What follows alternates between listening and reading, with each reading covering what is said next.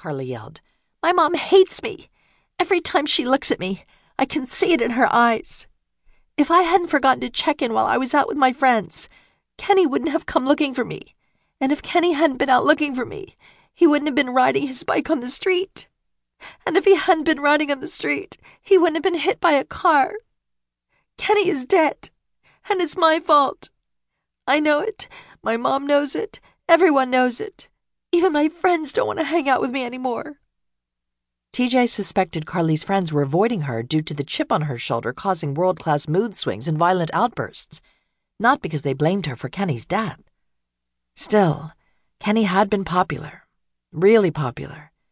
He was the star of both the football and baseball teams, and prior to his death, he'd been dating Portia Waldron, the most popular girl in the junior class. Portia could very well have blackballed Carly from their social circle.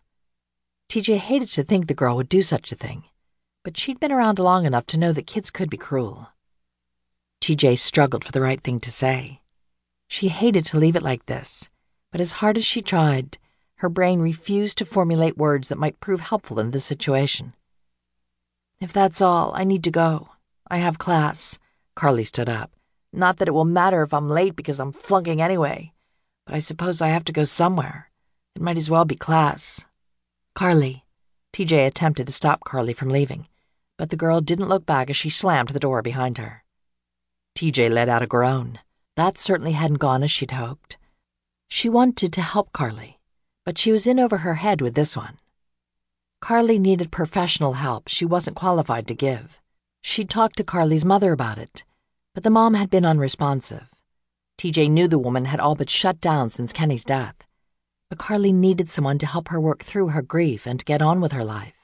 "I take it your talk with Carly didn't go well?" Gina Roberts, the new math teacher, poked her head into TJ's office shortly after Carly stormed off. "Not even close. If it was possible to make things worse, I think I just did." Gina left the door open as she walked into the office and took a seat on the other side of TJ's desk. "The girl needs professional help."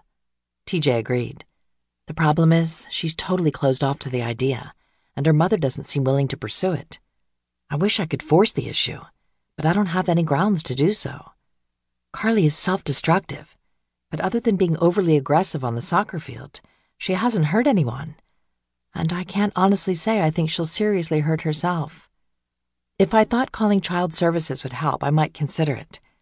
But to be honest, I think that would just make things worse. Carly is a good kid. I really believe she can work her way through this if she'll just forgive herself. At this point, I don't think she believes she deserves any of the good things in life that she's worked so hard to achieve. It's almost like she's punishing herself by creating situations where she knows she'll lose things that were previously important to her." "Don't give up on her," Gina counseled. "I can see she wants to open up to you. Part of me thinks she acts the way she does to get your attention.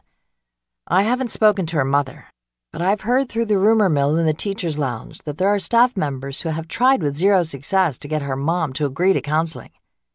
I can't imagine why she's pushing away her only remaining child. But then again, I have no children, so what do I know? Carly likes and respects you. In my opinion, you may very well be the only person who can help her." "Maybe, but I had to suspend her from the soccer team for the rest of the season after the incident this weekend. It's going to hurt her shot at a scholarship, and her removal from the team means I'll be seeing much less of her." "Make her an assistant," Gina suggested. "I'd be willing to bet a whole paycheck that if you asked her to help you out, she would." TJ considered the idea. "I'll think about it. I don't want it to seem like I'm rewarding her bad behavior, but I might be able to work it out so that her helping me appears to be punishment to the other girls. Thanks for the suggestion." "Anytime, but I actually came by to talk about another student we have in common." "Lexi Michaels," TJ guessed. "I was just checking my email and saw the video. Do we know who sent it?" Lexi Michaels was another of TJ's soccer girls. The poor kid had recently become Serenity High School's latest cyberbullying victim when someone posted a video of her singing in the locker room while showering after practice the night before. According to Gina, Lexi thought she was alone in the locker room, but apparently there had been at least one other straggler who had taken it upon herself to record the revealing and unflattering karaoke session and then post it online for everyone to see. The video was posted from a burner cell.